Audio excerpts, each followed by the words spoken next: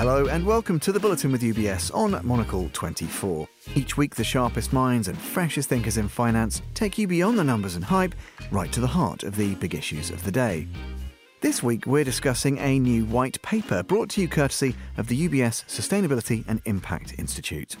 The report is titled The Green Inflection Point, Driving Decarbonisation of the Real Economy.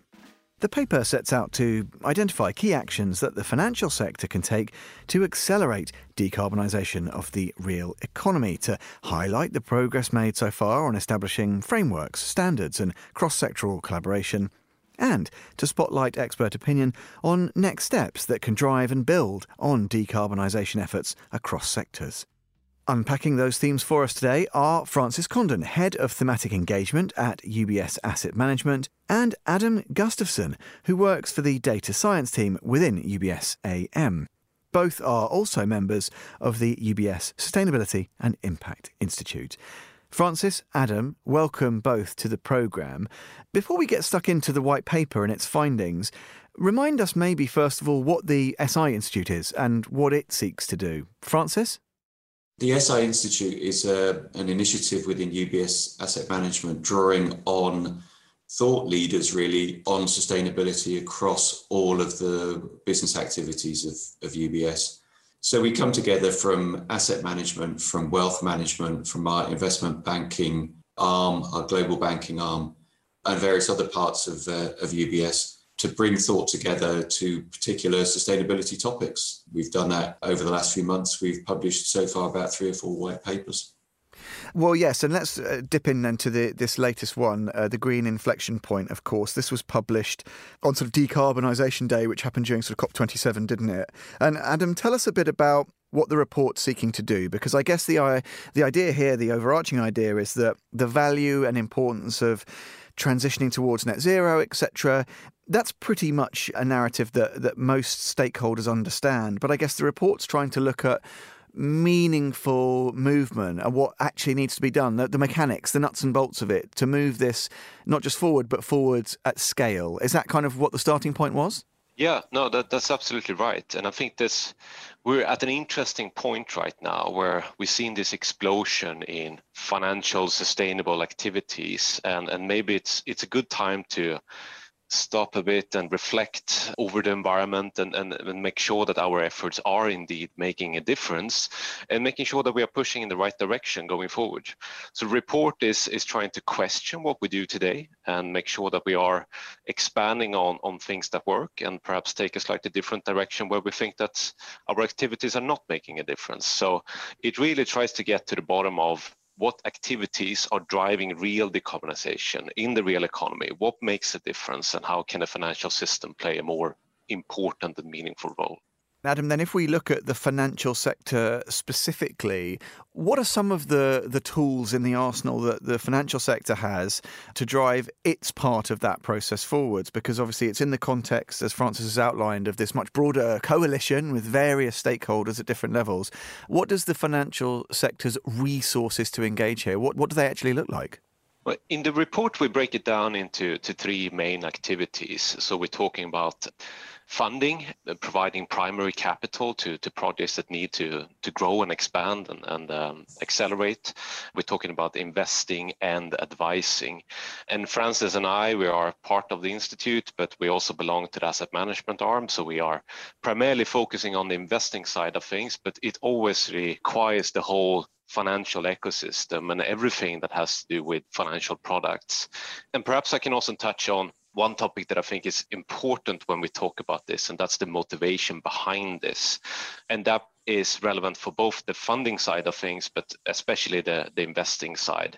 So I think that we're coming from a state where we focus mostly on ethical preferences. So sustainability obviously started with us excluding certain sectors that our clients don't want to be associated with. That could be nuclear weapons, tobacco, alcohol, coal activities, such things. And that also includes this tilting approach where you're trying to underweight these sectors in your portfolio.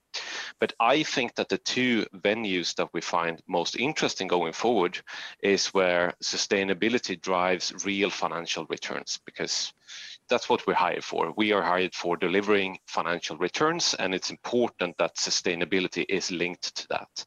And then we have a subset of clients that are interested in impact.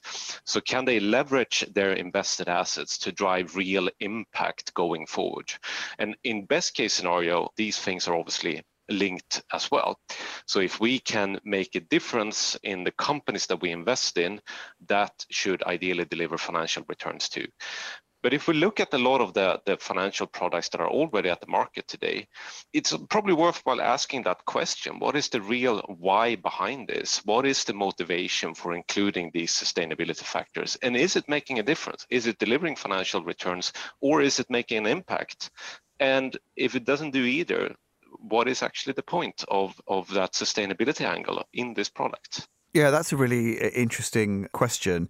Francis, let me ask you a bit about scale, because I guess one of the challenges implicit in all of this is to address the urgent challenge in a timely fashion. You know, there is not one resource that is definitely scarce is the time available to address this challenge given its nature. How important is it to identify, and then I guess for particularly your clients who are super interested in being purposeful and intentional with their investing, to support innovations, initiatives that can scale, whether that's across geographies or just at pace? That must be a key consideration. It's part of this fit of different actors. So we need to see action happening at different parts of the sort of political, social, economic system. We need to see things happening through governments and through corporations and financial sector firms. And that incorporates a whole range of action. So one example might be across the investor space, something like the Net Zero Asset Managers Initiative.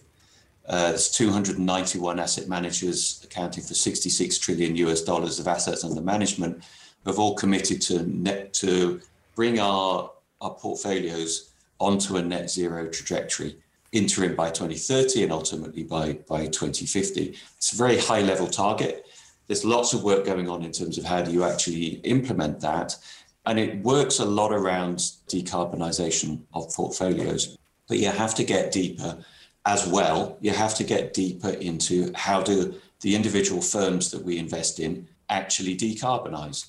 So we need to be having conversations, and we are having conversations with companies through our engagement programs around their ambition, the rate at which they are seeking to take carbon out of their operations, out of their supply chains, out of their products. So we need to see those sorts of actions happening, but really underlying all of this is the credibility of corporate strategy. So once companies have made a commitment to decarbonisation, how robust is their approach to actually achieving that? And that gets into the fundamental, it's smaller scale, but it's a multiple of actions. It gets into questions around operations, around technology choices, around how do you design out carbon emissions from your direct footprint, from your energy purchases, from your upstream supply chains, and from your products. So it needs a range of actions across the system. Well, yeah, and that word system, I think, is important, isn't it? And Adam, let me ask you a bit about a sort of the necessity to take a systemic approach. There are so many complexities here.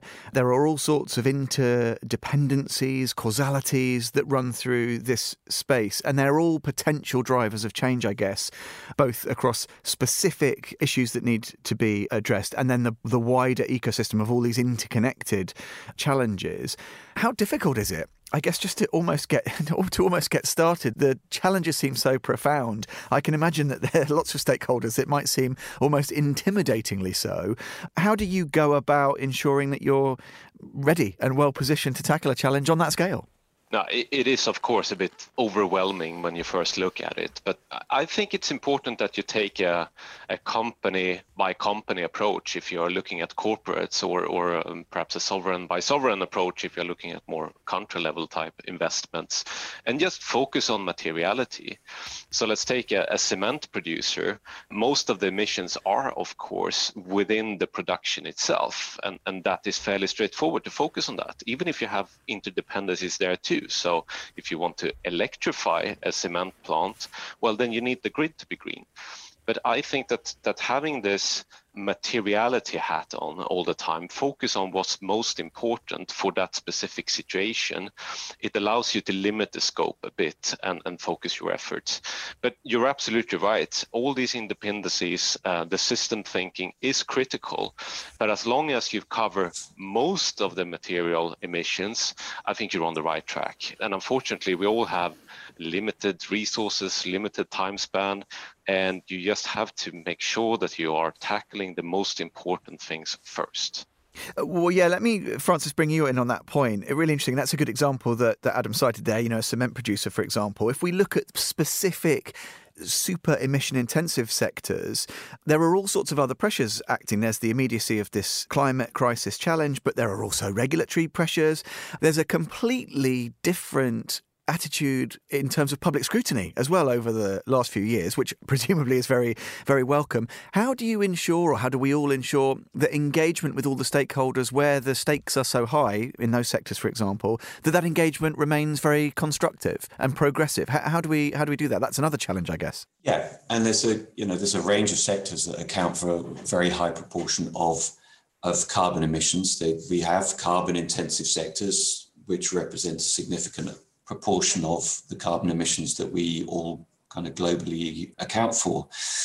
And one of the key ways of connecting to them is this idea of, what impact can we have? What impact can a company have? So in our engagement programs, what we're looking to do is we're looking to encourage improvement in companies. We're looking to enable growth through the financing that we can bring as a financial firm more generally.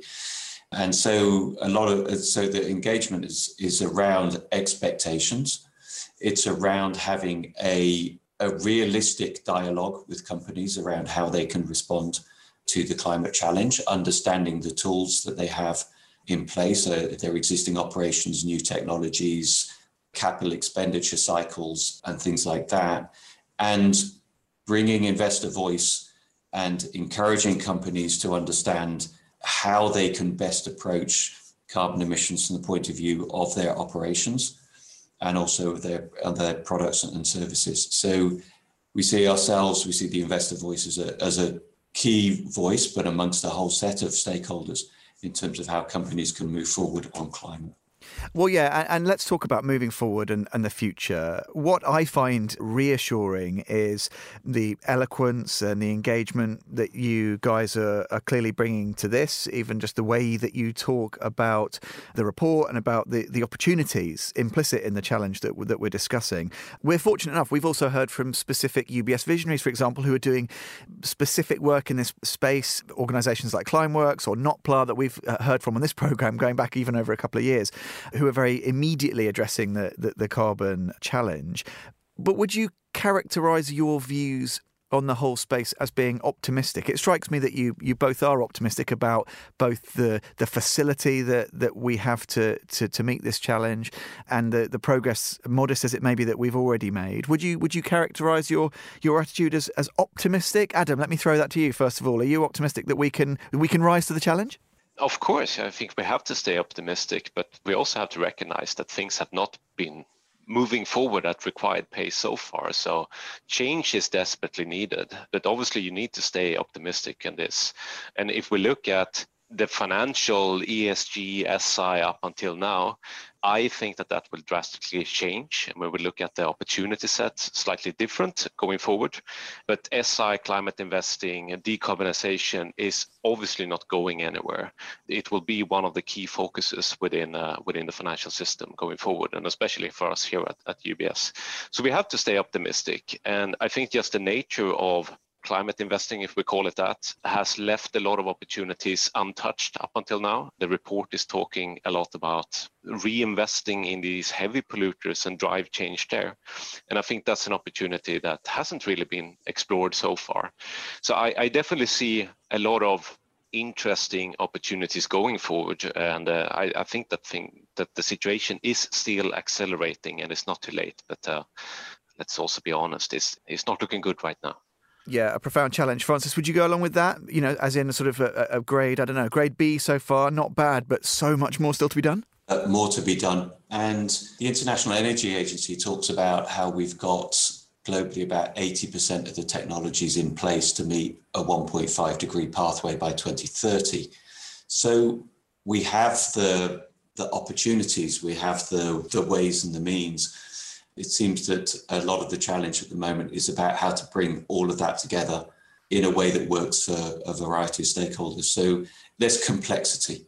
There's complexity amongst all of those sort of interdependent actors around governments and the business sector and consumers and investors. And there's still work to be done in terms of how can we bring that and move forward.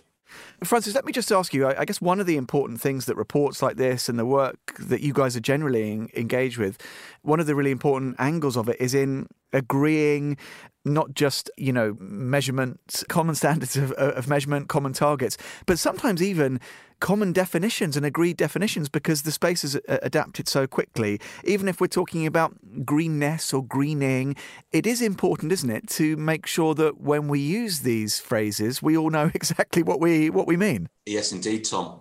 The way we've approached it in the paper is we've talked about the greenness of a portfolio being how an investor aligns their investment holdings with their own values and preferences.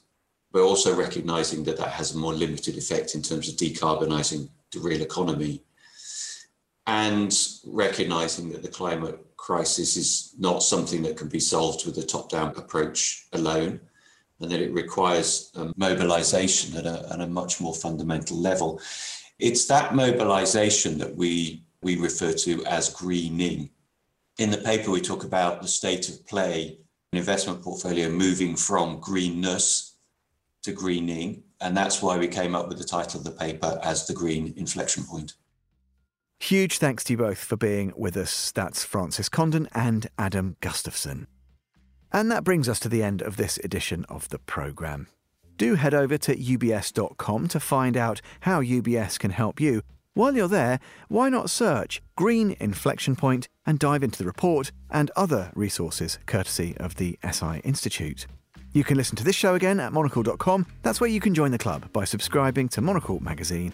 You can also follow the programme wherever you get your podcasts. This is The Bulletin with UBS on Monocle 24. I'm Tom Edwards. Thanks for listening.